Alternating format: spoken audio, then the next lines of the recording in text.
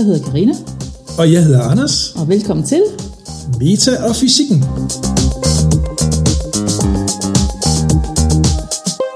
Velkommen til Meta og Fysikken. Hej, velkommen. Godt nytår. Og godt nytår, ja. 2020. 2020. Hvad forventer du dig af det næste årti? Indtil 2030. Ja. Jeg forventer, at en total omlægning af, hvordan at vi tænker infrastruktur. Ja. Altså transport og så videre. Jeg forventer, at affald ikke længere er affald, at det er råvarer. Jeg forventer, at vi går over til en cirkulær måde at så tænke på vores... fordi at hernede, der hedder affald på tysk, det hedder Abfall, og så har du Wertstoffhof, og du har altså væksmejsen, ikke? Så er det bare væk. Ja. Ikke? Når du smider noget væk, så er det bare væk. Men hvor er væk? Det er jo ikke, fordi det holder... Det hele ryger i forbrændingen. Jamen, det ophører jo ikke mere at eksistere, det meste af det her affald. Heller ikke, hvis det bliver brændt? Ja, så dog. Jamen, det er jo det, så bliver det til varme, ikke?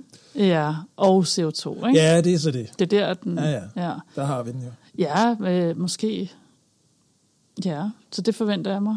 Så forventer jeg mig, at det her grønne bølge, det fortsætter og bliver større og stærkere. Ja. Det bliver en ny måde at definere os på i Europa.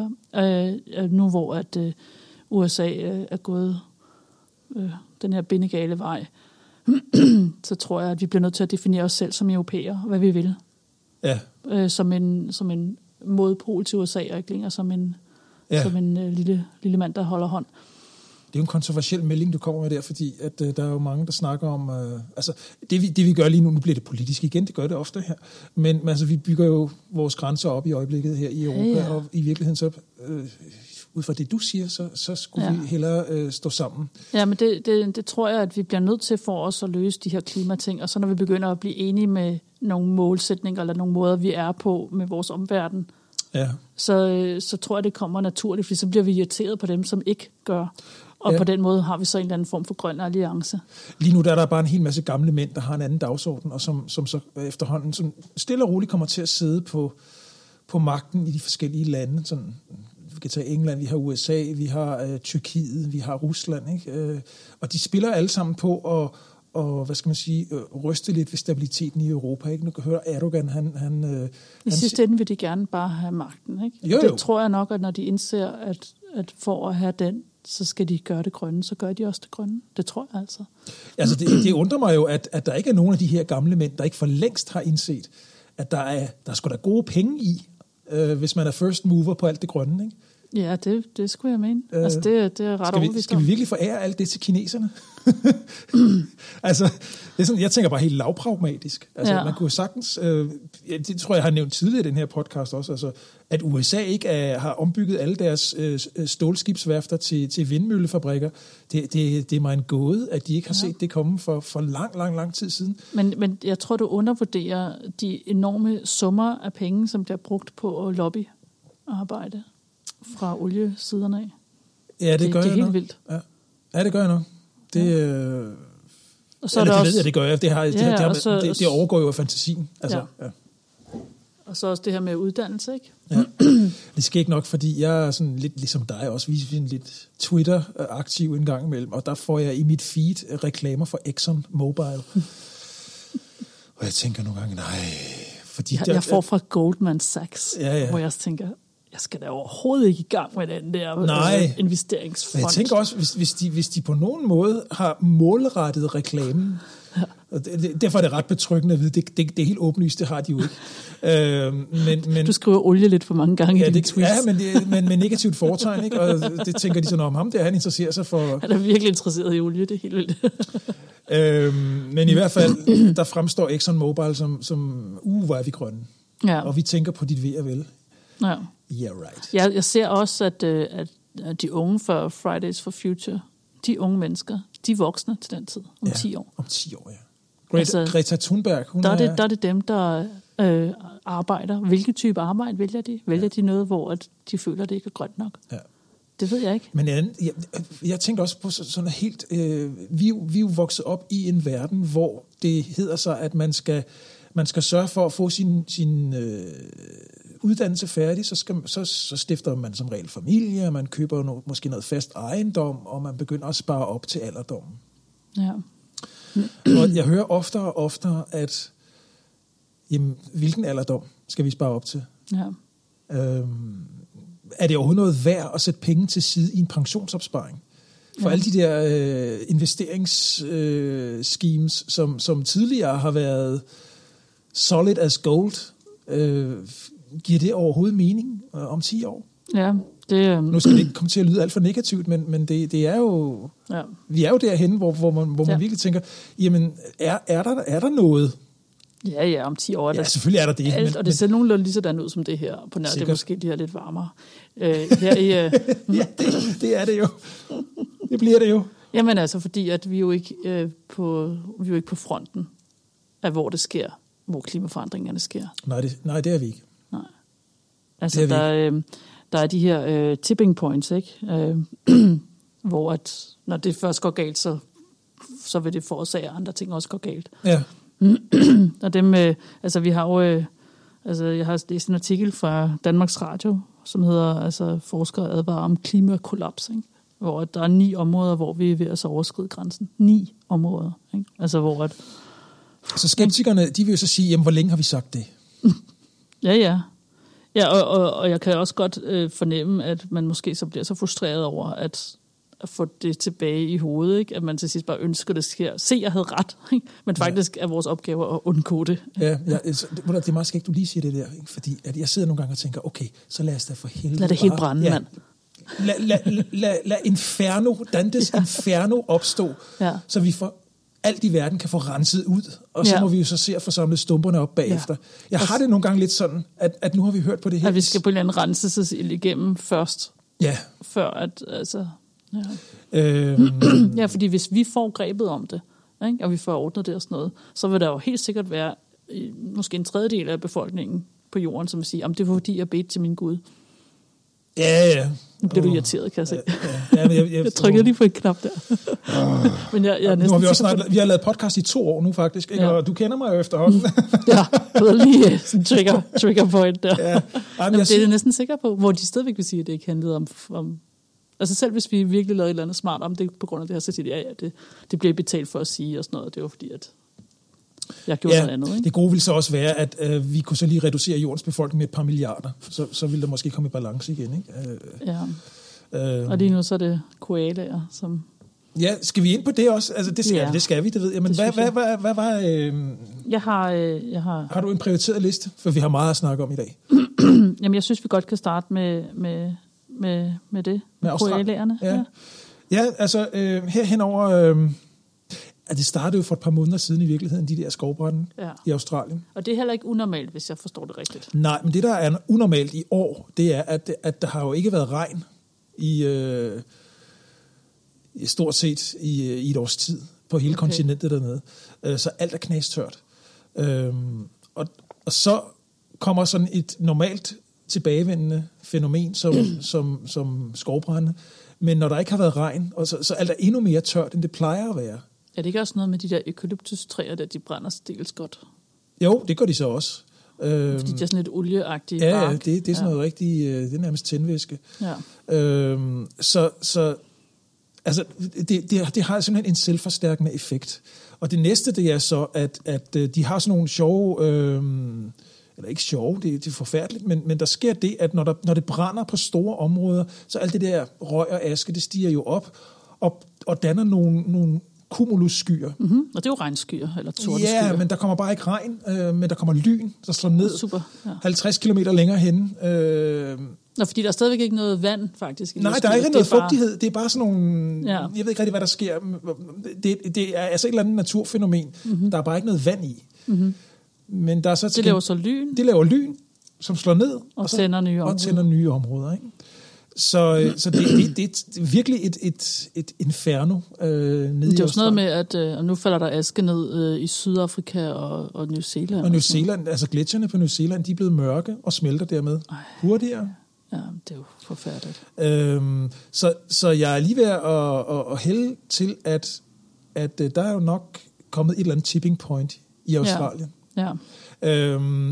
Jamen, det har du nok ret i. Et som man bare ikke havde snakket om. Ja. Altså, nu er det så blevet så meget, at det så... Præcis. At skovbrændene har nået et eller andet tipping point, hvor det nu bare eskalerer og bliver værre. Ja, netop. Altså, jeg hørte om en eller anden liste over moderne nationer, og hvor langt de er på klima, og der ligger Australien på en suveræn sidsteplads. Ja. Fordi at... de er jo klimabenægtere, altså ham der er præsident. Scott Morrison, eller hvad han hedder? Scott Morrison, deres premierminister. Premierminister, ja. Som er liberal, ikke? Og er kommet til magten her for mindre end et år siden på oliepenge.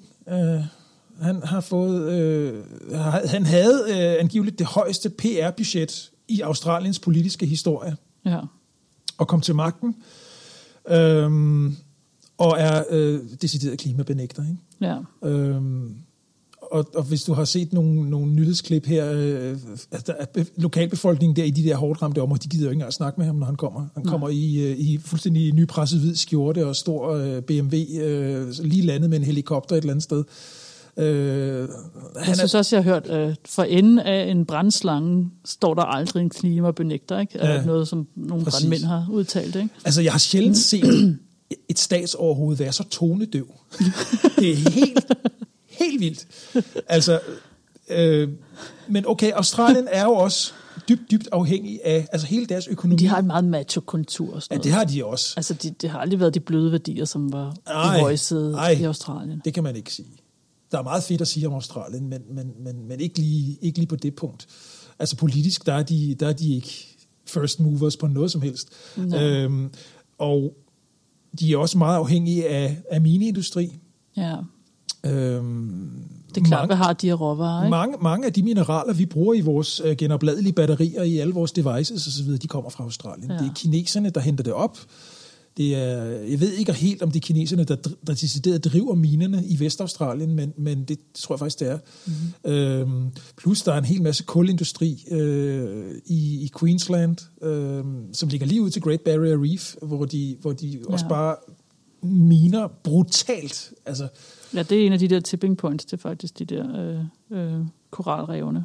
Ja, det er jo det, ikke? Altså, okay, man kan så sige, det at bliver drevet mineindustri har ikke nødvendigvis nogen direkte impact på Great Barrier Reef, men det har det så nok alligevel, fordi der er en hel masse skibsfart der hen over de områder der, som er ekstremt sårbare, ikke? Mm-hmm. Så ja, jeg kunne desværre ikke rigtig få det bekræftet, men jeg hørte faktisk, at Great Barrier Reef, det har man ligesom afskrevet. Ja. Det er det er noget bleaching, der foregik, ikke? At de mistede deres farver, og derfor så kunne de ikke længere optage altså deres... Det er dybt sørgeligt, hvis man allerede begynder at sige, okay, that's it, vi kan ikke gøre mere. Ja. Tænk engang den holdning, at man begyndte at indtage. Jamen, ja. Det giver det ret i, men altså... Jeg har dykket på Great Barrier Reef, og det var det mest fantastiske. Ja. Men det er så du sidste det var jeg så en af de sidste, der gjorde, ikke? Ja. Hvordan er Australien ellers? Det er jo så kæmpestort, når man sådan ligger der hen over Europa. Det har jeg set nogle billeder af. Ja, altså det er jo et kontinent, ikke? Jeg var der 3 måneder, og det er langt fra nok. Altså det var en lille brøkdel af det, jeg nåede at se. Det sydlige Australien lidt op imod midten, og men er der stor variation sådan henover? Ja, meget stor variation. Altså der er jo tropisk og subtropisk klima, ikke? Men naturen er simpelthen så frodig, så man tror det. Så har de jo også nogle af de farligste dyr overhovedet. Ja, alt er sådan noget. De giftigste slanger og edderkopper, hvad ved jeg. Der var et afsnit af Peppa Pig, der blev censureret væk dernede, fordi at der leger hun med en lille Mr. Happy Legs, som er en lille edderkop, hun finder i håndvasken. Og det vidste jeg faktisk ikke. Det ville de ikke lære børnene, at det var sikkert. Nej, det kan jeg godt forstå. Det kan jeg faktisk godt forstå i Australien. Det giver fuldt mening. Ja. Altså, det skal de selvfølgelig ikke lære. Så det blev censureret væk. Det kan jeg godt forstå. Det giver meget god mening. Lige præcis i det land. Altså, ved du hvad, en af de allergiftigste edderkopper, der overhovedet findes, sådan en lille sort en. Sådan en funnel web spider. Sydney funnel web spider. Og den lever i omkring Sydney, inde i The Blue Mountains, sådan, det ved ikke, 100 kilometers radius omkring Sydney. Men den lever altså i baggårde og haver og alt muligt steder, hvor man tænker, den ser da harmløs ud, men det er en af de aller giftigste edderkopper, der overhovedet findes. Det er vildt, ikke? Fordi at de så kan slå et menneske ihjel, de kan jo aldrig spise et menneske. Altså, det er jo ikke fordi, de vil... Altså, nej. Så, men de har bare gift nok i sig til at så dræbe, hvad det er, de så spiser, ikke? Lige præcis. Men om så lige 50 gange mere, eller 5.000 gange mere, måske mere, ikke? Ja. Der er man sådan mere... helt naturligt har man mere respekt for den der banan edderkop, den store... Håndsmand, eller hvad? Nej, en håndsmand, den er ufarlig. Ja, men den er kæmpe. Den er stor, ja. men i Brasilien findes den der banan edderkop, banana spider, ikke? Ja. Eller Brazilian Wanderer hedder den også. Ja. Og det er sådan en, den kravler på jorden, ekstremt aggressiv, og det er den giftigste edderkop, der overhovedet findes på planeten. Den gider man bare ikke at møde, vel? Og den er også aggressiv oven i hatten. Det er meget banet. Ja, altså det er jo dejligt. Men den har man så... den er i hvert fald mig... Altså jeg vil... Helt naturligt vil jeg have mere respekt for sådan en stor edderkop og forsøge at gå i en stor bue udenom, end en sådan en lille harmløs en, der sidder oppe i et hjørne. Ikke? Ja, men som, det er rigtigt. Som så også kan slå ihjel. Ikke? Ja, det er sgu dejligt. Men tilbage til Australien, det er jo dybt sørgeligt. Altså, hver eneste dag ser man jo billeder af koalaer, der er brændt. Koalaer, der ellers normalt holder sig fra mennesker, men som kommer hen og opsøger mennesker og drikker vand af drikkeflasker og alt muligt, og det giver så en hel masse clickbait på nettet, hvilket jeg synes er usmageligt. Altså, og når man så tænker på, at det rent faktisk ikke er penge, landet mangler. Ja. Det er viden, det er forståelse for, hvad det er, der sker i deres natur. De nægter simpelthen at indse, at de har så mange soltimer dernede. Ja, altså. Men de kunne jo også have gjort noget. De kunne jo have forberedt sig på, når nu de ved, at der kommer ikke regn. Okay, så kan vi da i det mindste begynde at beskære buskadset. Vi kan begynde at gøre nogle ting, som så vi ved, der på et eller andet tidspunkt kommer noget skovbrand. Lad os inddæmme det. Lad os sørge for, at det ikke breder sig. Ikke? Men det er præcis. Ja, vi har altså hvad der er sådan en naturkatastrofe i mit område, hvor jeg bor. Det er oversvømmelse. Altså, der løber en flod igennem byen, ikke? Og der er nogle områder, som ligger lidt lavere. Ja.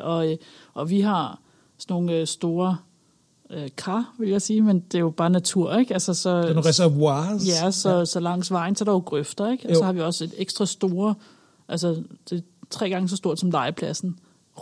På 2 sider af legepladsen er der ligesom sådan et med høje bakker, hvor et vandet så kan samle sig, sådan så det løber derhen, i stedet for ind i husene. Yes. Altså sådan nogle ting, ikke? Og det ligger, og børnene må ikke spille fodbold i de her grave her, fordi at så tramper man mudderen hård, og så kan vandet ikke... Så kan vandet ikke så har den ikke den funktion, som den har. Nej. Ja. Der bliver så selvfølgelig spillet fodbold. Alligevel. men det, altså, der har man tænkt over det i byplanningen. Ikke? Altså, at men det er man jo også i gang med i Danmark, for eksempel. Det er jo der, den store infrastrukturudfordring ligger i Danmark, fordi vi ved, at stormflod, det er sådan noget, det skal vi til at leve med. Ja. Ikke hver 100 år, heller ikke hver 10. år, men måske hver andet år. Så du har set hele Expanse. Nu må du ikke røbe for meget, vi vil heller ikke spoile lytter, vel? Men jeg så lige et klip i går, ikke, hvor at, der er politikere, som er på en eller anden kampagnetur, og så ser man så København. Ja, det Copenhagen Peninsula, eller sådan noget, ikke? Og det hele er i vand, ikke? Ja. Altså det har man set flere gange med New York, og Frihedsgudinden står de har bygget en ekstra lille ø omkring hende, ikke? Altså, og en kæmpe dæmning uden for havnen i New York for at holde vandet væk, ikke? Netop. Og det er også det, man ser. Men København lignede Venedig. Ja, men man ser lige sådan et luftfoto af Tårnby, Amager, hvor der er... Og jeg kan godt lide den serie. Jeg synes faktisk... The Expanse er en af de der serier, som alle bør se, fordi den er et meget godt bud på, hvordan verden ser ud om 200 år. Det foregår cirka 200 år ude i fremtiden. Ikke? Og meget af det foregår jo ude i solsystemet. Men jeg synes også, at konflikterne er genkendelige, ikke? For det er altid sådan noget os og dem og sådan noget. Ja, men der er jo det der stamme. Vi er jo simple stammemennesker, Karina. Vi bliver sgu bare ikke klogere. Det gør vi bare ikke. Og det gør vi heller ikke om 200 år. Der render... Altså, helt primitivt, hvis vi havde trækøller, så gik vi at slå hinanden oven i hovedet. Ja, altså ved at læse en rigtig, rigtig god webblog-serie, som er skrevet af en, der hedder Tim et eller andet. Men den hedder Wait But Why, hedder hans hjemmeside. Ja. Wait But Why. Ja. Og den er rigtig, rigtig god. Den har jeg også brugt tidligere i podcastet, da vi snakker om aliens og kunstig intelligens og Musk og sådan noget. Ja. Han har altså skrevet noget om det her, og det skriver han for tiden, ikke? Altså, der kommer en ny hver uge, og det er netop det her med, hvordan vi tænker som stammemennesker og sammen, og at vi er en del af noget større, ikke? Men vi kan både tænke på den lille skala og på den store skala, ikke? Hvor du har en myre for eksempel. En myre alene kan ingenting, men det kan et menneske godt, ikke? Altså, så myren fungerer kun som den store gruppe egentlig, hvor at der er mennesket det dyr, som faktisk kan på flere skalaer stadigvæk opføre sig som de her forskellige gruppestørrelser. Og så, hvad sker der så, når gruppen er så meget større, og så begynder det at blive... Ja. Det er ret interessant. Jamen, det er lidt ligesom det der... altså, i The Expanse, der har de det der blå proto-molecule, som måske også sådan lidt... agerer på samme måde, ikke? Altså, i små doser, der kan kunne det den ikke finde ud af, at den prøvede men på lige at gøre pludselig, så er der meget af det, ikke? Og men altså, The Expanse, vi anbefaler jo indimellem serien, der har sådan den er altså god, man må bare ikke spoile mig, for jeg er ikke færdig ved at sige lidt relevans. Jeg synes, der blev lidt for meget... der er lidt for meget af de der stammekamp. Det er der bare stadigvæk i 4. sæson. Altså, det er sådan... Men okay, det skal også... De bruger jo alle de dramaturgiske effekter for at holde folk til ilden, og jeg har set, at den er blevet fornyet til en 5. sæson også. Ja. Så det er jo herligt. Jeg glæder mig til at se den 5. sæson også. Den er de så i gang med. Men grunden til, at jeg godt kan lide at se den også, det er simpelthen, fordi det er et meget udmærket bud på, eller et lige så godt bud som alle mulige andre bud på, hvordan lever vi om 200 år. Jeg tror faktisk, at vi er stadigvæk på jorden. Det tror jeg. Men det er United Nations, der ligesom er... Ja, man har samlet sig sammen. Ja, det har man fundet ud af. Ikke? Ja. Og så har vi spredt os ud i solsystemet. Ja. Koloniseret Mars, som de er i gang med at terraforme stadigvæk om 200 år. Ikke? Og så finder man jo så yderligere solsystemer og gateways til dem og så videre, hvor man så finder andre. Spoiler alert. Ja, det var i 3. sæson. Så hvis ikke man har set The Expanse, så skal man gå i gang. Og så der sker noget banebrydende i hver sæson. Ja. Det er også det, der er spændende. Ja. Nu vi er ved Expanse og så videre, så kunne vi måske snakke lidt rumnyt. Ja, altså vi har ligesom en... der er lige en lille diskussion, jeg godt lige sådan vil rydde af vejen først, som handler lidt om, at hvad bruger vi penge til? Ja. Og jeg har faktisk... jeg vil gerne have, at du finder det billede, som hedder ESA, sådan en mørk blå baggrund. Det putter jeg også op på... Det lægger vi op på... Ja. Fordi at der er en meget interessant ting. Jeg tror lige, inden du læser det hele, nu skal du lade være med at kigge på skærmen, du vil ikke blive spoilet. Hvad tror du, at vi bruger i Europa per person på rummet? På rumforskning? ESA og ISO. Altså taler vi sådan i procenter af vores bruttonationalprodukt? Nej, euro. For hele Europa? Ja, altså men per indbygger. 100 euro om året. Vi bruger 10. Hold da op. Vi bruger 10 euro. Folk tror, at vi bruger 245 cirka euro om året. Det havde jeg så ikke regnet med. Men 10 euro. Det er godt nok lidt. Det er meget lidt. Hvis man tænker på, at rumforskning, det er vores fremtidsforsikring. Ja. Så altså 10 euro jo peanuts. Og der er lige kommet en ny god artikel altså fra Dansk Forskers hånd, hvor at, vi har jo på den internationale rumstation sådan en lynmåler, sådan en høj atmosfærelag, der kigger ned, ikke? Og der er kommet en artikel der. Så altså, det er rigtig spændende, og netop også relevant, ikke? Med de her med klimaforandringer og sådan noget, ikke? Hvordan vejret og med hold da op. Ja, så der sker noget. Og så tænker man, prøv at høre, alt det man snakker 10 euro, mand. Det er jo været 2 kopper kaffe. Det man snakker om i medierne, ikke også? Ja. Det er, hvorfor vi ikke bruger 2% af vores bruttonationalprodukt til NATO. Ja. Ikke? Det sidder vi og tærsker i. Ikke? I stedet for at sige, okay, nej, vi skulle bruge 2% af vores bruttonationalprodukt på vores fremtidsforskning, så vi kunne sikre planeten. Ja. Det vil der være langt mere perspektiv i. Jeg har hele tiden sagt det der med NATO, det er så igen en sidebemærkning. Det er jo ikke et spørgsmål om penge, det er et ligegyldigt tal. Det er et spørgsmål om, hvor meget yder vi til fællesskabet. Altså, så kan det godt være, at jamen, det ved jeg ikke, så kan vi...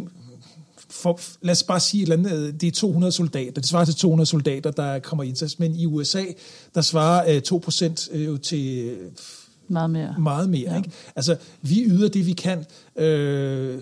Det er et spørgsmål om, hvor effektivt udnytter vi vores investering i militæret. Jeg synes, hvis jeg var i militæret, så ville jeg blive ærgerlig over, at det hele bliver gjort op i, om det er 2% eller mindre af bruttonationalproduktet. Jeg vil hellere sige, det danske forsvar er så meget mere effektivt. Ja.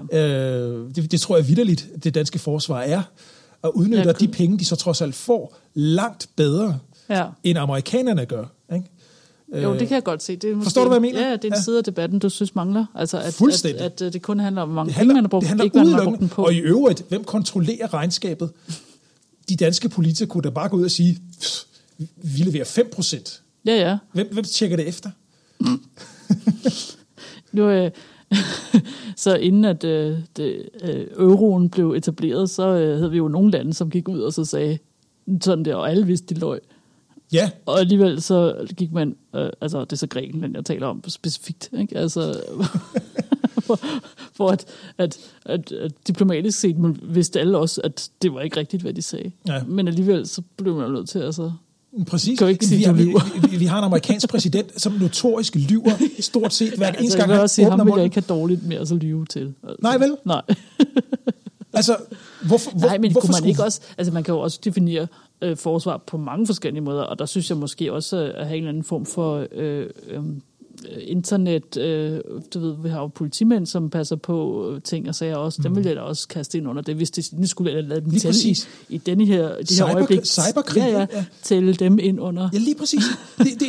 Det er jo bare... Det gør man sikkert også. Det er jo en øvelse ud i Excel spreadsheets. Ja. Og i forvejen er der alt for mange djøffere og Excel-ryttere, og hvad ved jeg. Excel-ryttere. Lad dem dog lave et eller andet, hvor de siger, jamen, vi ligger på 2,4%. Så hvad snakker I om? Shut up. Ja. Altså, og det kan man vel gøre, hvis der man så siger, hvis man på en eller anden måde, vi har jo vel også en del fly, ikke? Som ikke er militære fly, men hvis de fly, når de er oppe, de kigger sig omkring, så kan man vel godt få dem til at tælle på et eller andet skala. Absolut, man kan gøre, hvad man vil. Altså, kreativ bogføring, det hører man så tit om i embedsværket, så by all means. By all means. Jeg tænker bare, at... Og så i realiteten, så smid pengene efter noget ordentlig forskning, der giver noget mening.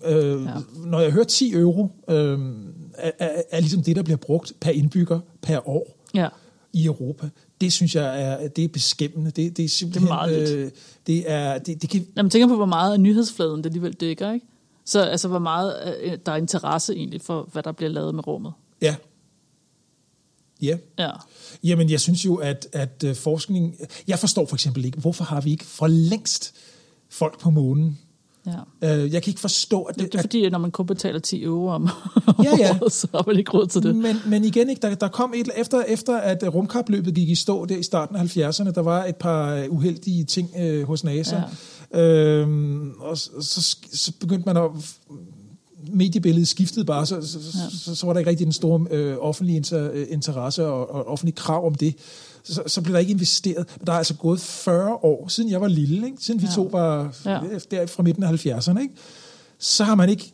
Altså, i mine øjne har vi mistet 4 årtier, hvor vi kunne have været langt længere. Altså, nu hører jeg om, at der skal være permanent base på månen fra 2024 eller et eller andet.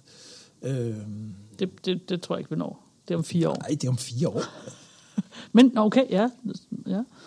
Det når vi da ikke. Men det burde vi have for længst. Ja, men det er jo også fordi det her med ISS, den er ved at være færdig, ikke? Ja. Altså den internationale rumstation. Ja.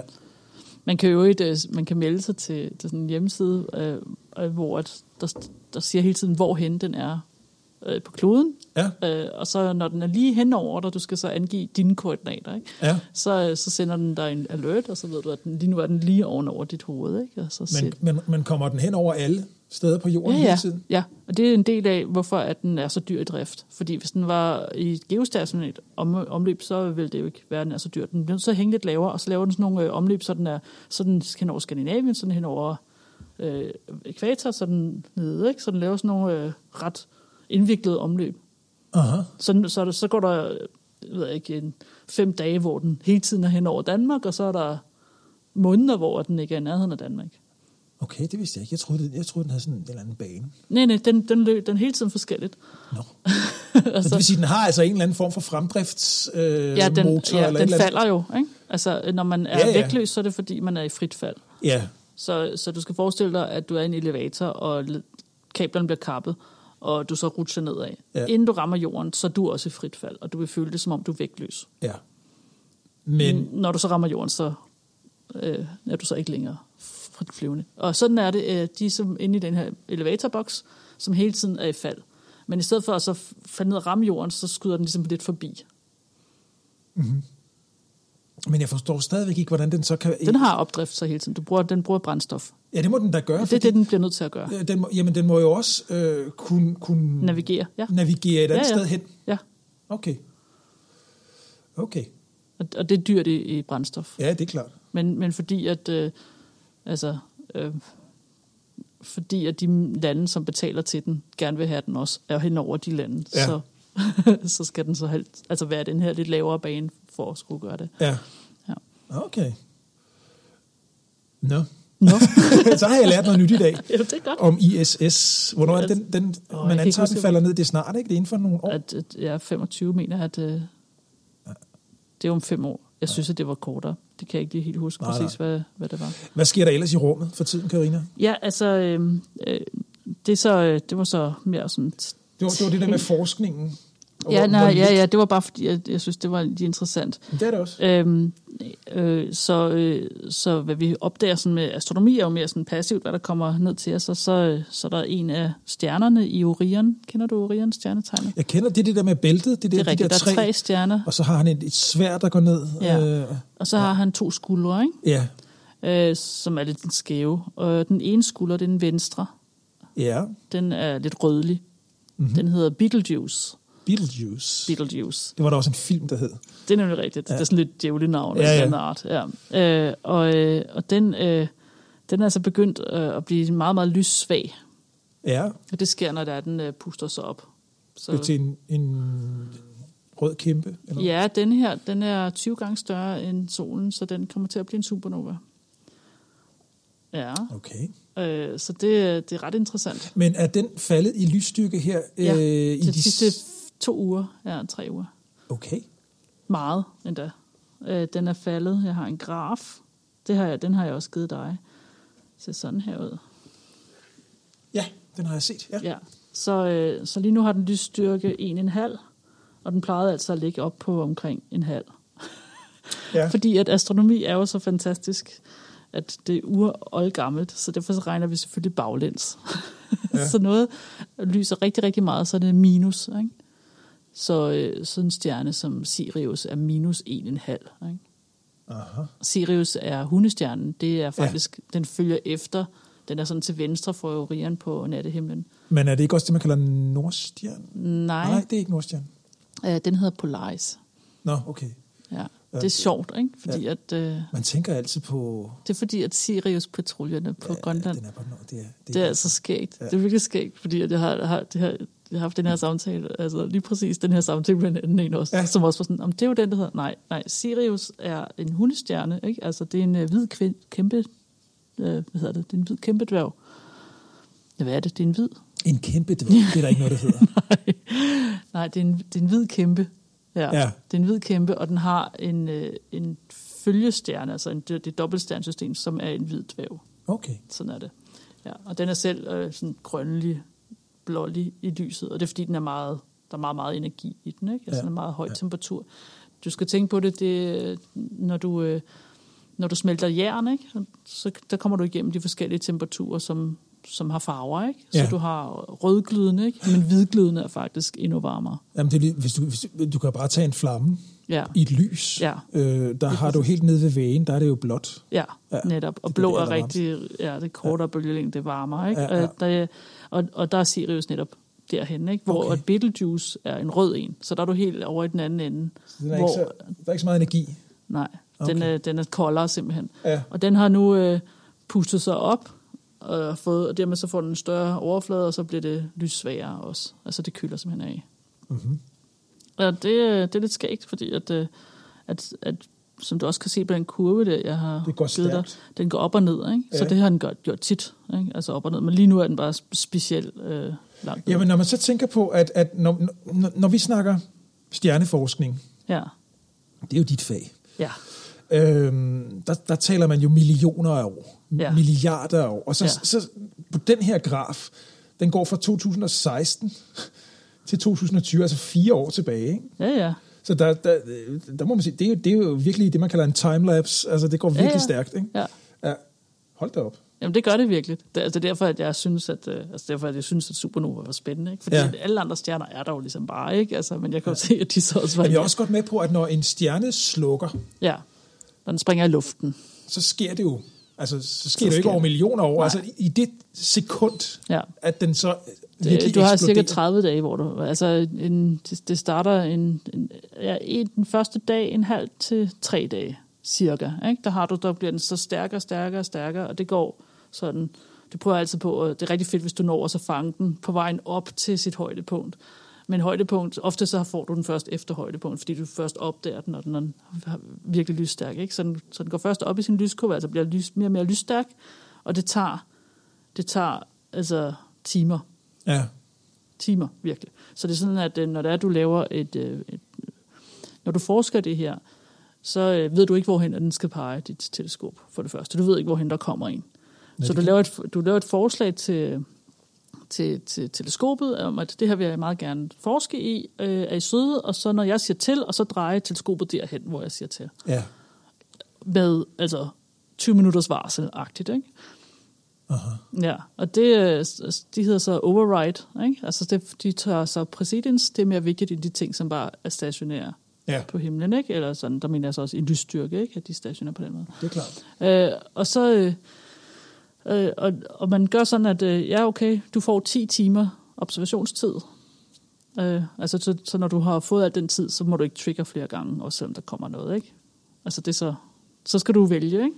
Du skal virkelig prioritere. Ja, da jeg ser det her, altså hvorhen har jeg set det? Der er nogen, der har set det på en af de her store surveys, som tager mange stjerner på en gang, og derfor så er præcisionen en lille smule værre, men der er noget på vej, om vi vender, vi gør det, ikke? Så trigger du de teleskoper, som du har, som er på det rigtige sted på jorden, i forhold til, hvor stjernen er. Fordi det skal du også lige passe, ikke? Men er der ikke noget med, sådan, hvis man... Men sådan en som mig, jeg havde jo allerede fået tid, ikke? Ja. Og der står det bedst på himlen lige omkring jul, så den 10. og 11. december, klokken det til det, har du teleskopet, så Karina, værsgo. Og så bliver man altså lidt sådan mukken, når at der så kommer nogen, så tager ens tid, ikke? Men det er den måde, vi gør det på. Så der er nogen, der kan sige, for the greater good, så ja, men de har jo så... fordi at mine er der jo også stadigvæk dagen efter, det er deres nødvendigvis ikke. Ja. Og jeg bliver jo kompenseret, jeg får tid på et andet tidspunkt. Ja. Altså, hvor det stadigvæk... men Karina, de kan man faktisk observere hele vejen ind til midten af januar. Ja. Okay, ikke? Ja. Altså, fair nok. Ja. Men stadigvæk, jeg observerer stadigvæk noget, der også ændrer sig, ikke? Så det ville også være irriterende, at så skulle vente det helt år eller 2 år, ikke? Ja, præcis. Når nu den kun kan observeres en måned om året, ikke? Ja. Så derfor så er det et kæmpestort arbejde med en kalender, ikke? Hvem har tid, hvornår, ikke? Altså, så hvis du har skrevet et observationsforslag, som måske er lidt svagt, sådan hvad du vil få ud af det, måske var lidt tvivlsomt, ikke? Men hvis du så beder om tid, hvor at ingen andre overhovedet gider at have teleskopet, altså hvor det egentlig næsten vil køre tørt. Bare hen står tomt. Ja, det sker jo aldrig. Men altså, hvis man skulle forestille sig sådan et scenario, så vil du, hvad er den større chance for, at du vil få det, også selvom at din karakter på dit forslag var lav, så vil du så stadigvæk få det, fordi man laver ikke noget død tid. Nej, det ville da være dumt. Ja. Så derfor så, når du kan finde ud af forsknings opgaver, hvor at man måske bruger en del af himlen, som ikke er så populær, så er det jo godt. Ikke? Jamen det er jo også, altså, det giver jo okay mening, fordi at man opfordrer jo altid forskere til at bruge tid på ting, som umiddelbart ikke giver så meget mening, men fordi, det er jo de der tilfældigheder mange gange, som det er der de største opfindelser og største opdagelser. Og sådan noget, hvor du har, hvor du kigger på galakser og fjerne galakser, sådan noget, hvor det er næsten lige meget, hvilken retning du kigger, og bare skal have et udsnit af det. Jamen, der sker jo altid et eller andet. Jo længere du, altså, nemlig. Hvis du kommer langt nok ud, så kan du være helt sikker på, at selvfølgelig er der et eller andet at kigge på. Ja. Det er klart. Og det er rigtig sjovt, så denne her stjerne er jo så lysstærk, ikke? At du kan ikke observere den med dine normale teleskoper. Nej. Fordi de er jo vant til at se noget, som er rigtig, rigtig svagt. Ja, vi kan se den med det blotte øje. Ja, du kan jo se den med det blotte øje. Ikke? Så for det første har man været ude og så sige, altså amatørastronomer, det må I gerne kigge på. Se, hvor lysstærk den er i dag, og hvor lysstærk den er i morgen, og så videre. Og så er der en, som har brugt, hun har brugt, jeg skal prøve at se at finde det, hvad for et teleskop hun brugte.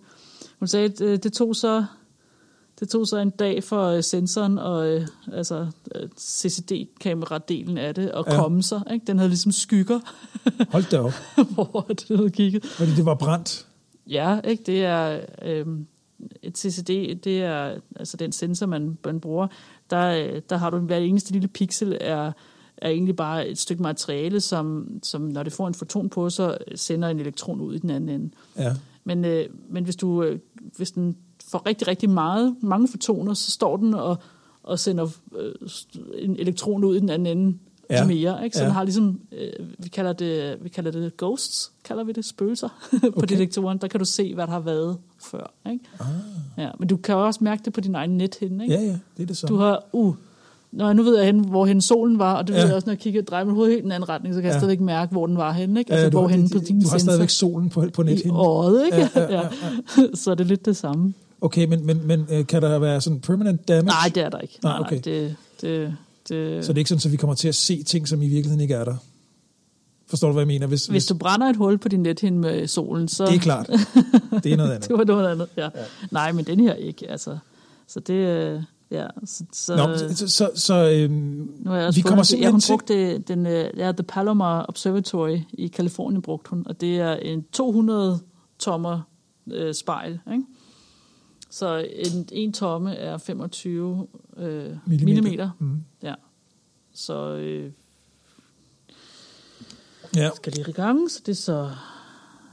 Og så skal vi lige have 2 nuller væk.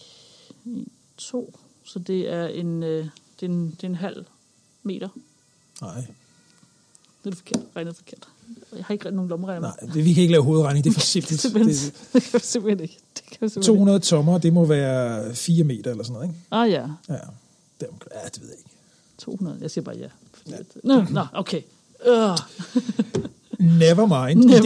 Det du egentlig siger, det er, at vi rent faktisk kommer til at opleve en supernova med det blotte øje herinde for nær fremtid. Det er 5 meter. Det er 5 meter. Nu har jeg brugt min lommeregner. Tak skal du have. Det er 5 meter. Vi ved ikke, om det her det vil gøre, at den kommer til at så blive supernova. Det kan også godt være, fordi at i de sidste faser i sådan en stjernes liv, så kaster den masser af sig, og så mister ligesom nogle yderste lag nogle gange. Og det kan sagtens være, at den har mistet det yderste lag, som skygger for dens egentlige lysstyrke. Okay. Så vi må bare vente til tiden. Lige præcis. Det kunne ellers være spændende. Det kunne være rigtig spændende, og det er jo overdue. Altså, alle de stjerner, vi kan se, er jo i vores egen mælkevej. De er i vores galakse. Ja. Altså, og man siger, at der er cirka 1 supernova per galakse per år. Ja. Nej, per 100 år, undskyld. Per 100 år. Ja. Og vi har ikke haft en siden 1054. Aha. Ja. Okay.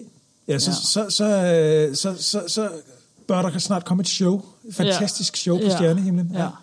Ja, og den blev observeret af kineserne. Det er den, som hedder Krabbetågen nu. Mm-hmm. Så det var en stjerne, det var en supernova, som blev observeret. Og nu ser vi den som en sådan udstrakt ting med klumper og meget blåt lys og sådan noget, fordi der er en pulsar i og sådan noget. Ja, altså det kunne være rigtig spændende. Og, det kunne det. Og altså... Og vi snart får noget andet at se på stjernehimlen. Ja, altså vi ser den for tiden, Orion, ikke? Her i München, og Jeg synes, jeg kiggede efter den op i Danmark, men der tror jeg, at den altså lige er under horisonten stadigvæk. Okay. Det er lidt mere en sommerting. Ja. Ja. Jeg har ikke rigtig været ude at kigge. Der findes jo apps, hvor man kan med sit kamera i telefonen, så kan du se, hvad du kigger på. Kan du se, hvad du kigger på. Og sådan, den har jeg været nødt til at slette, fordi jeg havde pladsmangel. Men nu har jeg lavet en prioriteter, Anders, prioriteter. Men nu har jeg også totalt sådan genetableret min telefon, så nu kan det være, at jeg har plads til den. Det er en af de apps, jeg rent faktisk synes var spændende at gå og bruge, når jeg var udenfor. Ja, du skal ligesom, hvis du ved, hvor hen syd er, og du nogenlunde ved i din daglige sådan færden, hvor på himlen, at solen er. Altså solen laver ligesom en bue hen over himlen. Ja. Hvis du cirka ved, hvor den er, på den bue er, hvor du også vil finde planeterne. Ja. Sådan cirka. Nogle gange er de lige et par, altså, så ved jeg ikke, hvis du tager din hånd, hvis du strækker din arm helt, og så bruger du længden af din tommelfinger som mål. Det er sådan cirka det samme for alle mennesker, fordi at hvis du har en længere tommelfinger, har du også en længere arm, og så videre. Så det er sådan cirka, det er sådan et... Det er en tommelfingerregel. Det er en tommelfingerregel. Så kan du så, og vi gør det tit med bredden af fingrene faktisk, og så kan du sige, men på den bue, så kan du måske lægge 3 tommelfingre oven på hinanden, og så er der stadigvæk en planet, du ser, ikke? Ja. Og de er specielt lysstærke. Der skulle Venus være rigtig pæn her den næste måneds tid, ikke? Og der kan man se den op til 4 timer efter solnedgang. Og vi taler januar 2020 her. Ja. Så når man hører det her om 5 år, så er det ikke så sikkert, at det lige sådan er sådan. Ja. Nej, men så det er en rigtig spændende ting, altså lige nu. Der diskuterer man, bliver det en supernova, bliver det ikke, og det ved vi ikke, og det er spændende. Ja, og det er da lidt spændende, det at sige. Den er så stor, at den vil lave en neutronstjerne. Så det er ret spændende. Måske på nippet til at så kunne lave et sort hul. Det kommer lidt an på, hvordan dens præcise kemiske sammensætning er. Og sådan noget. Og hvor hurtigt opstår så sådan et sort hul? Ja, altså med det samme. Det er jo det, der sker i kollapset. Ja. Så kernen kan kollapser og skal... Er vi tæt nok på til, at vi kan begynde at blive suget ind der? Nej. Hvis solen pludselig blev til et sort hul, så vil vi heller ikke pludselig blive suget ind. Nå. Fordi det er ikke en støvsuger. Altså et sort hul er bare et hul. Lad os bare sige, hvis solen blev til et sort hul, så vil vi have andre ting at tænke på. Ja, så vil vi pludselig synes, det er dejligt, det brænder over det hele. Så kan lide en humor måske. Ja. Ja, så det er den ene ting. Og så den anden ting er, at Tess har været så fin, at Tess snakkede vi om i august måned, da de sendte den op. Det er et nyt rumteleskop, som NASA har sendt ud. Ja. Det hedder TESS. TESS, ja. Og den har så fundet en flot planet, som hedder TOI 700D. Det er mundrette navn. Ja, det må man sige. Ja, og det er sådan lidt forventet, ikke? At det, på et eller andet tidspunkt, så vil de sige, altså, nu har de brugt en masse penge, så skal der også komme et eller andet. Selvfølgelig have noget på. Og så har de siddet og kigget, hvad har den opdaget? Den her er pænest, eller den her har eller den her er nogenlunde den størrelse, eller den her er tættere på. Alle bidragydere, politiske og private, så de skal have noget for deres penge. Ja. I øvrigt, så er den der, som måske går supernova, ikke? Den er 500 lysår væk. Okay. Bare lige, altså... Og der, det bliver ikke i vores tid. Nej, 500 lysår væk i... Lyset, vi ser fra den, er jo også 500 år gammel, så det er ikke noget problem. Den kunne godt... Altså... Så det, du siger... Jeg siger bare det, at afstanden mellem Betelgeuse og os er 500 lysår. Ja. Så det lys, vi ser, er 500 år gammelt. Ja. Men det er ikke noget problem, fordi vi ser det jo så som barnet, hvordan det skete. Altså det kan godt være, at den allerede er sprunget. Det er den jo da formentlig. Ja, det er den nok formentlig. Ja. Det ved jeg ikke. Jeg er 500 år. Ja, jeg ved ikke. Ja. Måske. Men lige meget hvad, så alt hvad vi ser fra den og observerer fra den, opfatter vi jo i vores tid som normalt. Ja. Det er lige meget, det er 500 år væk. Nej, grund til, at jeg nævner det, det er, at hvis nu den var 3 lysår væk, så vil jeg synes, at vi skulle overveje, hvor mange partikler, der kommer den her vej, og hvad det kommer til at så influere vores radio og infrastruktur elektronisk og sådan noget. Ja. Men når den er 500 år væk, så den kugle, der den bliver lavet, er meget større og har spredt sig meget mere. Men vi kan vel også begynde, så har vi jo lidt varsel, ikke? Fordi så kan vi sige, vi kan vel se, hvis der begynder at komme partikler. Ja, men så har vi jo også set lyset. Ja, det er det. Ja. Ja, det er bare, man siger sådan en sikkerhedsafstand til en supernova er cirka 100 lysår. Okay. Så vi er uden for... Ja. Sikkerhedsafstand, Sikkerhedsafstanden, ja. Jamen, det er spændende. Virkelig, det glæder jeg mig til. Ja, det kunne være så fedt, hvis der kommer en ny forestilling på... Jeg kan huske, inden jeg begyndte at studere, det var sådan... Der kan jeg huske, at jeg stod sådan en aften på en eller anden station og ventede, ikke? Og der kiggede jeg på bilhuset, og sådan var sådan, spring lige nu, nu, ikke? Altså, hvor jeg prøvede at, det ville være så fedt, hvis den lige sprang lige nu. Med din vilje, så skete det. Ja, altså, jeg synes, det er lidt langsomt, men måske er tankebølger langsomme, ikke? At det lige tager 20 år at nå derhen. Ja, det kan tænkes. At de er langsomme. Altså hurtigere end lyset, vil jeg mærke så, ikke? Ja. Altså bare... Men det var en, jeg godt kunne tænke mig. Så er der jo selvfølgelig en stor kæmpe stjerne i et billede, som hedder Carina, som jeg også synes har mit navn på sig, ikke? Ja, det er klart. Og den, Eta Carina, den har sådan en kæmpe stor, den har masser af sådan noget støv og gas, og den går op og ned i lysstyrke, og der foregår alt muligt mærkeligt, altså det hele roteres, men der er alt muligt, ikke? Altså, ja. Og den springer helt sikkert på et eller andet tidspunkt, ikke? Altså, ja. Men, så den observerer vi også rigtig meget. Det er sådan en, og den synes jeg også er lidt cool, den der stjerne der. Ja. Den er også 100 gange større end solen, ikke? Altså, den er virkelig kæmpe og sådan noget. Ja, det er min nummer sådan 2, ikke? Hvis ikke, altså... Ja, Carina eller Eta Carina eller Beetlejuice. De må eller Beetlejuice. Ja. Det er din yndlingsstjerne. Det er dem, jeg har penge på lige nu. Ja, det er det, vi satser på. det. Altså, hvis vi går hen til bookmakeren og så få penge på, hvad der springer. Ja. Tja. Det kan man sikkert også gøre. Det kan... Hvad har vi ellers, vi skal nå jo, så på vores prioritetsliste her? Jo, altså jeg så en graf, går jeg lige tilbage. Så for rummet har jeg ikke mere lige nu. Sådan. Nej, vi lader rummet være. Jo, altså nu kommer der snart med rummet også stadigvæk. Starlink, det her store globalt internetprojekt fra Musk Inc. Det er der, hvor han ødelægger vores stjernehimmel. Det er, hvor at nu har det også været så vidt, at der er nogen, der, altså kollegaer, ikke? Altså astronomer, som har observeret og har flere observationer, så ødelagt, fordi der kommer sådan et tog af satellitter henover. Og nu har jeg lige fortalt, hvor besværligt det er for tid, ikke? Du søger hver halve år, kan du søge om tid til det næste halve år, ikke? Og du kæmper om den her tid, og når du får den, ikke? Altså hvor værdifuld den er. Hvorfor hører man ikke om det? Hvorfor hører man ikke om det? Lagt, altså, det er ikke sådan noget, der er jo ikke i... Jeg har hørt om det. Det kommer jo ikke i breaking news på TV2. Så nu har de sagt, at de næste maler vi så sorte, ikke? Sådan, så de ikke reflekterer lyset der så meget, som de hvide. Hvorfor har man ikke tænkt på det noget før? Jamen altså, det var et problem. Vi har sagt noget også, inden det blev sendt op, ikke? Astronomer har sagt, hallo, det her er altså ikke en specielt god idé. Nå, men det er kun lige nu, hvor de i opsendelsesfasen, så bliver de spredt mere ud og sådan noget, ikke? Og så kommer det til at være, så det ikke forstyrrer. Altså, det kommer jo til at forstyrre. Jamen, det var sådan noget, det er, altså, på jungletrummerne på min astronomigruppe der altså dem, som stadigvæk er aktive forskere, der tror jeg også, at de ligger sagen. Men det kan jeg godt forstå. Ja, fordi det er jo spildt arbejdstid, ikke? Og altså, du har et målbart tab. Ja, netop.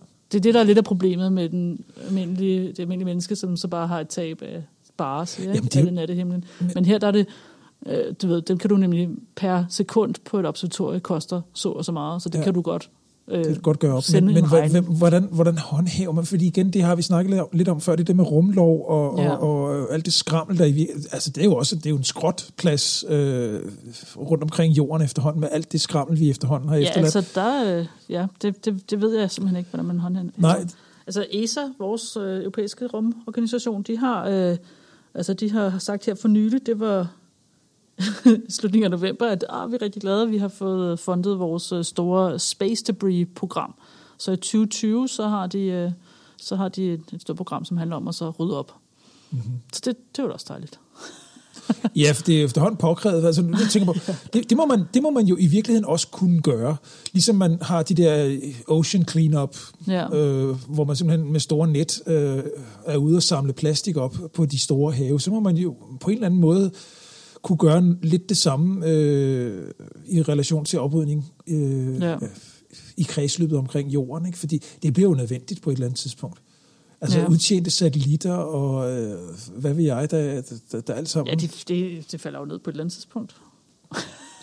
Ja, men måske. Vi kan jo bare ikke... Ja. Jeg tænker sådan helt praktisk. Vi kommer til at rejse frem og tilbage mellem jorden og rummet mere og mere i de næste, i fremtiden. Ikke? Så der skal jo være fri passage. Ja. Men måske skal man bare lave nogle shipping lanes, altså hvor man ikke må putte noget, fordi der skal man så have sådan nogle korridorer, fri korridorer. Ja. Ligesom man havde på havet, ikke? Ja. Det kunne man godt gøre. Det kunne man selvfølgelig gøre. Det kunne man godt gøre. Shipping lane. Men det kunne være rart, hvis der også var nogle shipping lanes, ikke, til nogle korridorer, hvor man så også kan få lov til at kigge på nattehimlen. Ja. Det er jo lige det, ikke? Altså, vi vil jo godt have vores... den der...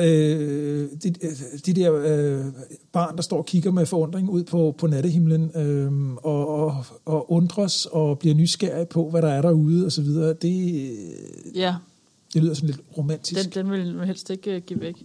Jeg kunne godt tænke mig, fordi jeg synes, at nu er der kommet nogle ting ud, som handler om energiforbrug og sådan noget i USA, og jeg har også en fra Tyskland af. Og jeg synes faktisk, at når man sådan ser hen over hele kurven, okay, den første kurve, jeg har her, den er fra USA, og den går fra 1949. Og måske skal man netop starte helt så langt tilbage, før man kan sådan virkelig se, hvad vi har gjort. Jeg skal lige sige, hvad er vi inde på nu? Nu snakker vi ikke rummet mere, vel? Nej, nu snakker vi ikke rummet mere. Nej, det er fordi, at... Du hoppede lige. Jamen, det var fordi, at jeg var egentlig færdig med rummet, men så skulle jeg lige fortælle om det her med Starlink. Nu er jeg færdig med rummet. Nu er du færdig med rummet. Okay, så nu springer vi til noget andet. Ja. Energikilder.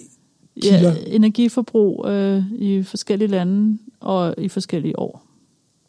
Ja. Ja, fordelt på de forskellige. Fordi det er også et emne, vi kommer til at snakke lidt mere om her. Ja, og jeg synes også, at det forandrer sig, og vi gør noget, og jeg tror også, at det bliver...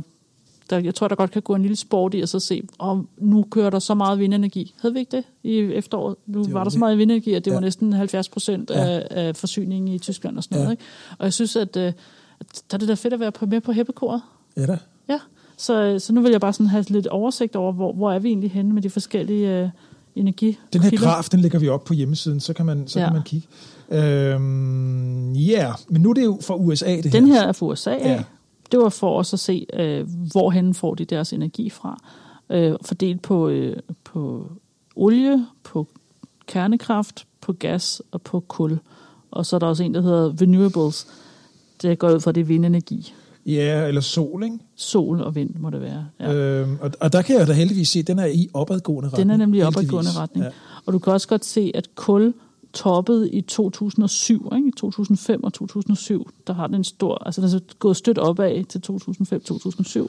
Ja, nu er det så gas, der fører. Og så er den nedadgående, ikke? Så kul er virkelig nedadgående. Altså det er rigtig godt, men til gengæld kommer gas op, det hjælper jo så ikke, vel? Altså gas skal jo ikke overtage kul, så har du samme problem. Og det samme med olie. Olie er jo altså virkelig lavt. Ja, heldigvis. Så har du kernekraft, det ved du, det laver ikke noget nyt CO2, så det mindste der har du så bare et andet problem, ikke? Men jeg synes, at der er der sket noget. Altså man på nær lige gassen, ikke?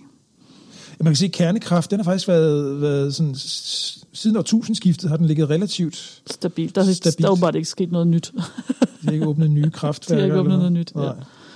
Men det er jo også...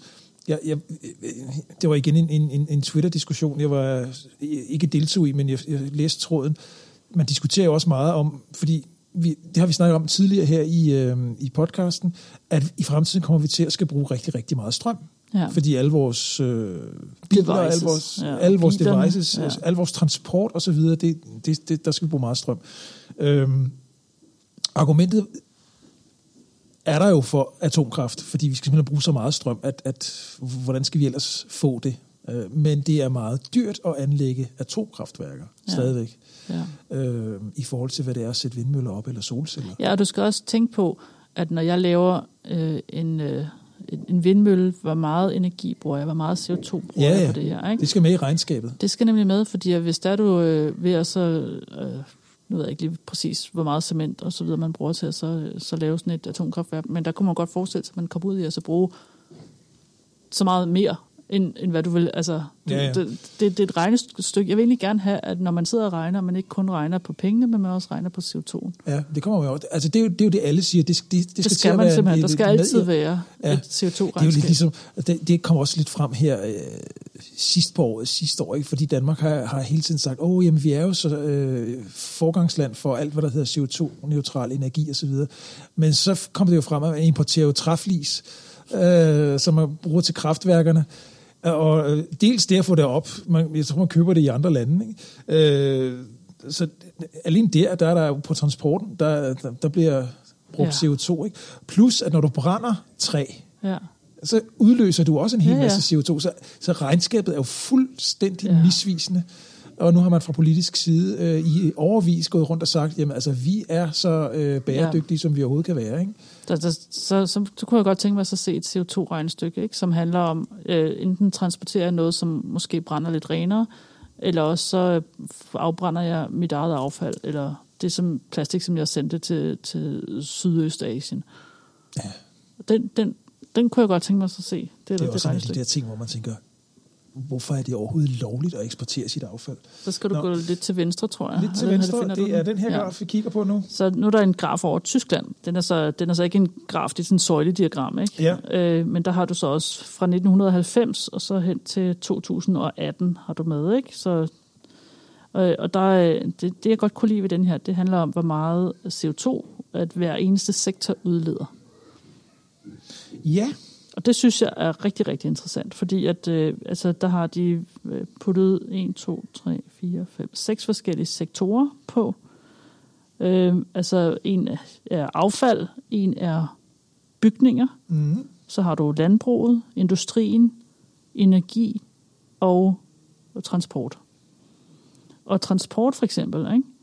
I 1990 udledte 163 millioner ton. Ja, det må være sådan der. CO2. Ja. 163. I 2018, 162. Ja, så den har været lidt lavere på det, den har også været højere. Den har været 181 i 2000, ikke? Og så har den været helt nede på 53 i 2010, og lige nu er den på 162, så er det samme som i 90'erne. Altså, det er faktisk en forholdsvis konstant. Den er ret konstant. Ja. Hvis vi kunne pille ved den, og det tror jeg, vi kan, hvis vi begynder at køre på elbiler, ikke, for eksempel. Så har du energi. Energiselskaberne, ikke? Ja. De er gået fra 466 energi, millioner ton til 311. Ja. Og altså, de har jo kernekraft her i Tyskland, ikke? Men de har også kulkraftværker. Ja. Så der tænker jeg, okay, hvis man gik væk fra nogle af de her kulkraftværker, hvordan vil det så se ud? Og de har faktisk lavet en prognose, som hvordan at de håber, det ser ud i 2030, ikke? Ja. Og der er transporten helt nede på 98, så lidt under en halvering af, hvad det er i dag. Ja. Og energien er nede på 183. Så det er transporten, vi kommer til, og så huse, bygninger. Det er nemlig, bygninger, det er så noget med, at du bruger varme og sådan noget også, ikke? Og hvis nu at du putter en ordentlig isolering på, så bruger du ikke nær så meget varme. Nej. Så du kan virkelig lave meget ved at så gøre det. Men bygninger og energi, de hænger jo lidt sammen, synes jeg, fordi hvis man kan starte helt ned ved energikilden, og bruge en CO2-neutral energikilde, varmekilde. Ja, men jeg tror, at energi handler om elektricitet, hvor at jeg tror, at det skal jeg altså kigge efter så, ikke, for at være helt sikker, hvor jeg tror, at sådan noget som varme er, hvad man brænder af gas i hjemmene. Ja. Det kan også godt være, at det hele, altså energi og varme er det samme. Det tænker jeg lidt, det må være. Og så gebøjdes og huse, det så handler om at bygge, eller hvad? Ja, det kan det nok være, ja. Men stadigvæk er det jo... Det er totalt interessant. Det er meget interessant, og det, som jeg synes er endnu mere interessant... Industrien er altså også gået langt ned. Ja, det er netop, at det går nedad. Altså, at midt i alt det her... kaos, og det hele står i flammer. Ja, der ser vi så trods alt, at et kæmpe land som Tyskland, som er Europas lokomotiv inden for... Ja, og stål, ikke? Altså stål, og jeg så sådan et Rittersport-reklame i København. Altså det lignede Rittersport, ikke? Og så står der bare Tyskland i stedet for Rittersport, og så stod der marcipan, moral og stål, står der så. Jeg ved ikke, altså det er meget mærkeligt. Meget, meget mærkeligt. Men altså, så jeg tror virkelig, at stål måske... Det går nedad. CO2-emissionerne i altså, Tyskland går nedad. Og det synes jeg, det er dejligt at se. Det går i den rigtige retning i hvert fald. Så kan det være, det går nok ikke hurtigt nok. Men altså, der kan man også se, okay, altså landbruget ikke, ligger på 70, og det lå på 90 30 år før, ikke? Ja. Nå, det kommer nok til at blive liggende der, men det er jo ingenting i forhold til de andre. Præcis. så der skal man... altså, det er jo...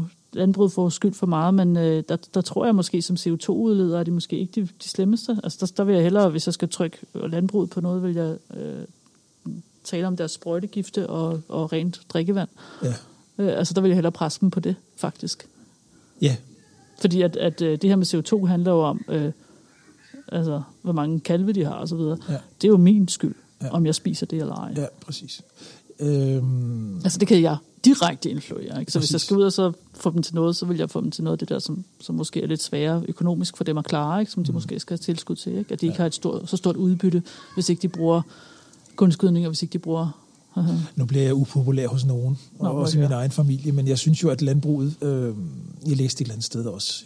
Jeg læser mange af de der overskriftsartikler, altså hurtige artikler, hvor man lige ikke altid går i dybden, men altså meget groft sagt, så får landbruget i Danmark i stort set lige så meget i subsidier, som de nærmest omsætter for om året. Altså det er jo stort set en eller anden form for finansieret industri, som altså, ovenikøbet har deres eget ministerium. Altså, ja, okay. Så Luft- og Transportministeriet, hvis det eksisterer.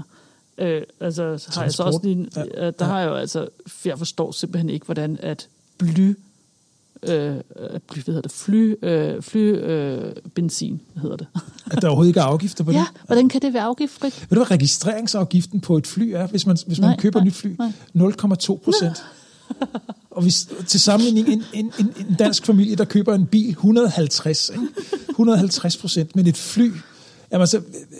Jamen, og så argumentet er, hvis registreringsafgiften på et fly er for højt i Danmark, så køber de det bare et andet land. Ikke? Men igen, der kunne man jo godt gå sammen. Der har man jo, det hul har man jo lukket for bilerne, så det kan man jo også lukke det for flyene. Netop, ikke? Altså, undskyld mig. Nej, men det er fordi de flyver jo over større afstand, så hvis for eksempel alle fly indregistreres i USA, jamen, så kan man ikke forhindre dem i at flyve til Danmark.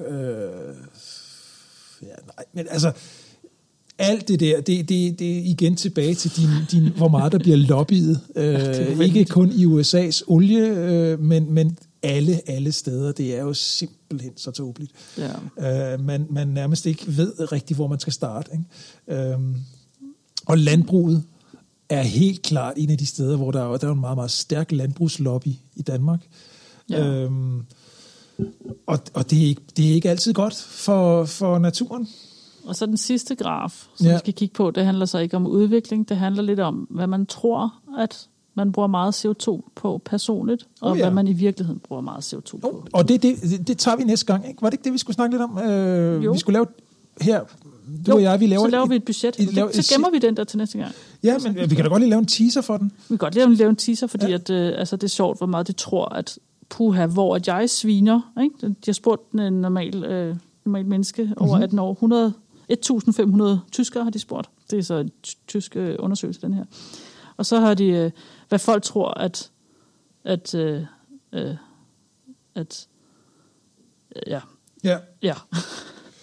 Hvad folk tror, og hvad fakta er. Ja. Altså i relation til, hvor de griser med CO2. For eksempel, nu bruger jeg ikke mere plastik. Det tror folk, så betyder, at de mindsker deres CO2 budget med 22%. Det tror de. Jeg har aldrig rigtig forbundet plastik med CO2. Nej. Det må jeg altså indrømme. Nej, men det er heller ikke det samme. Nej, det er slet ikke det samme. Men jeg tænker også bare, at plastik skal vi undgå af en hel masse andre årsager. Det handler om ikke rigtig noget med CO2. Nej. Det er så det vil jeg faktisk overhovedet ikke have med i det her regnskab. Det er fordi, at folk, de to katastrofer, så det er fordi, at plastik er et biprodukt af olie. Altså man får det fra olien af et eller andet sted. Ikke? Ja. Og derfor så tror jeg, at man forbinder det med CO2. Men det er jo, altså, og det sviner selvfølgelig, når man brænder, men alt sviner, når det brændes. Ja. Altså, så Nej, jeg vil simpelthen undgå plastik af helt andre grunde. Ikke? Ja. Nå. Ja, og så er der den der med flyrejserne. Ja. Det er jo altid en. Ja. Tror du på, at vi kære lytter, vi kommer også ind på fremtidens transportformer. Okay, og så du vil også rejser med i det her? Jeg vil have rejser med i det, og mit spørgsmål var til dig nu, tror du på, at vi får en CO2-neutral flybrændstof? Kan det overhovedet lade sig gøre? Fordi de har jo tænkt på det her med elektrofly og sådan noget, men jeg ved det ikke. De skal være så store, de der. Men kan man lave sådan noget brint? Jeg ved ikke rigtig. Nu slynger jeg bare en hel masse ting ud. Men kan man lave et eller andet, som er CO2-neutralt? Ikke udleder CO2, men som stadigvæk kan tankes på flyvemaskinerne, så de kan flyve de der lange distancer. Det er der, vi skal hen i virkeligheden. Ikke? Ja, så skulle vi have sådan nogle power cells, eller sådan noget, ikke? Men det vil jo så nok være kernekraft, og jeg tror ikke, at du får lov til at så sende kernekraft rundt i luftrummet. Nej, det vil også være skidt. Det vil jo ikke spilde rundt med noget. Det er jo et lukket system. Men hvis du havde en ulykke, så ville du bare hvis der lige er en eller anden tosser, der skyder dig ned. En eller anden bagstiv stamme-terrorleder i Iran, som ikke har fået sin morgenkaffe, og som ikke lige kan se helt, hvad det er, han sigter efter, så skyder han et fly. Det skete jo i den her uge, ikke? I Iran. Ja.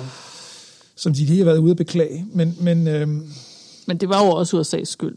Fordi at USA havde jo provokeret dem til at skyde raketter hen mod USA, og så var de jo bange for, at USA ville gøre noget. Er alting ikke USA's skyld i Iran? Jo, det synes jeg. Altså, jeg er helt enig i, at USA er skyld i mange ting, men i Iran, der er det skyld i ekstra mange ting. Ja, det kan vi godt blive enige om. Ja. De er skyld i ekstra mange ting i Iran. No. Ja, det er jo vanvittigt. Men der er mange ting i den her... den er interessant. Den her personlige CO2-udlednings... statistik, som er faktisk altså, hvordan spiser vi? Ja. Den er meget interessant, synes jeg. Ja, altså så en flyrejse per år, hvis man undgår det, så sparer man 680 kilo CO2 per år per hoved, ikke? Altså, og så det her med moderne varme og så videre, ikke? Der tror folk, at det kun er. Altså, de troede, den her ene flyrejse, det er sådan 18-20%, ikke? Der tror man sparer 18-20%. Nej, du sparer altså en tredjedel af det hele budget, ikke? Ja. Så det er interessant. Så når man ser de der klimaforkæmpere, de der kendiser, som er så frelste, men så sætter de sig op i et privatjet. Ja. Så har de allerede brugt. Så det her med regionalt og sæsonvarer på hylderne, ikke? Altså, du spiser, hvad der bliver lavet, dyrket. Det troede jeg. Jeg troede også, det var op på 15%, ikke? Det er det overhovedet ikke. Det er dramatisk overvurderet. Ja, og det er jo lidt ærgerligt, synes jeg, fordi der har jeg nok været lidt heldig. Jeg gik og troede, okay, økologisk, ja selvfølgelig, hvis det er muligt, men faktisk i lige så høj grad sørge for at købe lokalt produceret varer. Det er lidt ærgerligt, at de ikke har lavet tallene i procent på højre side. Ja. Jeg smider altså også den her op, og så kan man... det kan man kigge på det. Det står på tysk. Men det står på tysk. Ja. Det kan være, at jeg skriver i sådan en børnehåndskrift med min tykke finger på skærmen, hvad det er i procenter, så man sådan kan det kunne være meget godt, hvis du gider at lave det. Ja, ikke også? Det gør jeg, fordi det er irriterende. Så tager jeg bare summen af alt, hvad der er på højre side, og så laver det om til procenter. Det vil være en god idé. Det er, fordi at det usammenligneligt, synes jeg. Ja, fordi procenterne har de jo i størrelsen af blokkene, men ikke... ja, netop. Ja. Og andre punkter her kan jeg se, det er noget med at ikke køre bil og... Jamen, at lade være med at spise kød. Og lade være med at spise kød. Det er faktisk forholdsvis stort. Det er rigtig meget. Ja. Det er dramatisk undervurderet, står der her. Det er faktisk forholdsvis meget. Det var interessant. Ja, det synes du jeg kan jo godt se 450, ikke? Altså, vil du spare om året, ikke? Hvis du lader være med at spise kød. Det er næsten en flyrejse. Det er du ret i. Ja, det er det. Der er nogen, der bliver glade. Ja. Så du skal bare du skal selv lade være med at spise, og så skal du få en anden person til halvdelen af tiden at lade være med at spise kød. Jamen, det vil sige, i vores husholdning derhjemme, vi er 3. Og vi spiser ikke ret meget kød. Så vi det er jo per hoved stadigvæk. Ja. Så du skal få en, der ikke flyver, til at så... Hvis I får 1,2% af et menneske til at lade være med at spise kød også, så må I gerne flyve 1 gang om året. Ja. Men så må de ikke flyve. Vores forældres generation, det er jo nok der, den er svær. Ikke? Fordi jeg var sammen med nogle mennesker her i sidste weekend, som, de er tæt på de 70, ikke? Og der snakker vi også om det her med og vi var til en stor fødselsdagsfest, der var masser af kød. Der var masser af gris, og der var masser af det hele. Det var lækkert. Stor italiensk buffet, men der var jo meget kød, ikke? Og det var de jo glade for, den der generation der, ikke? Og jeg tog også af kødet, men jeg fik kød til hele januar måned for mig. Altså, det gjorde jeg virkelig. Og for dem var det sådan mere bare en dagsration, ikke? Det kunne man godt se, at hvor er det dejligt. Der er dejligt varieret kødbuffet her. For mig var det virkelig sådan, det var godt nok meget kød, ikke? Ja. Så jeg bliver aldrig vegetar. Det har jeg ikke lyst til. Jeg vil hellere spise mindre kød. Ja, men man kommer så langt med 50 gram bacon. Det er helt vildt. Det er et af verdens bedste krydderier, jo. Ja, bacon. Det er livets krydderi. Ja. Ja. Så nej. Det snakker vi om næste gang. Så laver vi et CO2-budget, du og jeg, for vores liv, vores familie, og så prøver vi så at se, om vi kan gøre sådan, så du stadigvæk får lov til at så se noget af verden. Ja, for det hvorhen du skal klippe en tog og sådan noget, ikke? Om du har en bil, alle de her ting, det kigger vi på. Det er faktisk min helt store bekymring. Det ved jeg godt. Så hvordan det kommer vi ud, og hvordan kan vi Men altså ellers så må du måske overtale en eller anden slægtning, som aldrig rejser. Altså jeg har jo min mands mormor for eksempel, hun er jo halvlammet og sidder i en rullestol. Altså hun flyver ingen steder. Så hendes flyration kan man måske få lov til. Ja, du køber dig aflad, kan jeg sige. Og den holder ikke. Det har jeg ikke respekt for. Det har jeg simpelthen ikke respekt for, at folk og firmaer handler med CO2-kvoter. Det synes jeg er... Vi bliver holdt for nar. Ganske enkelt. Det er en narhat, det der. Jeg kunne godt tænke mig at se, hvor meget vi bruger per år, hvad vi tror. Der er en masse af sådan nogle lommeregne ting på nettet, altså hvor man kan følge ud ind, hvad man er, og så videre, og så finder man noget, hvor meget man bruger. Ja. Så dem kigger vi lidt på. Ja, dem kigger vi på. Okay. Og i de kommende par afsnit her, der kommer vi altså også ind på fremtidens transport, fremtidens landbrug, i det hele taget fremtiden. For ligesom at få et lidt positivt spin, også lidt på, vi skal, det sagde jeg til dig i går. Du vil gerne se, om der er noget håb. Ja, lige præcis. Det synes jeg, der er, når jeg kigger på på hvad Tyskland og USA gør. Ja, det synes jeg også. Det synes jeg, det var går den rigtige vej. Ja. Men vi skal også passe på, at vi ikke bliver sådan en dommedags klimapodcast. Dem er der nok af. Dem er der nok af. Vi bliver nødt til at se lidt på... det nytter. Det nytter. Ja, det gør det. Ellers så bliver det helt så trist. Ja, ikke? Ja. Så, men vi er tilbage igen. Vi optager 14 dage? Ja, det tror jeg. Ja. Så om 14 dage kommer der en ny podcast igen. Tak fordi I lyttede med. Tak fordi I lyttede med, og vi høres ved. Hej.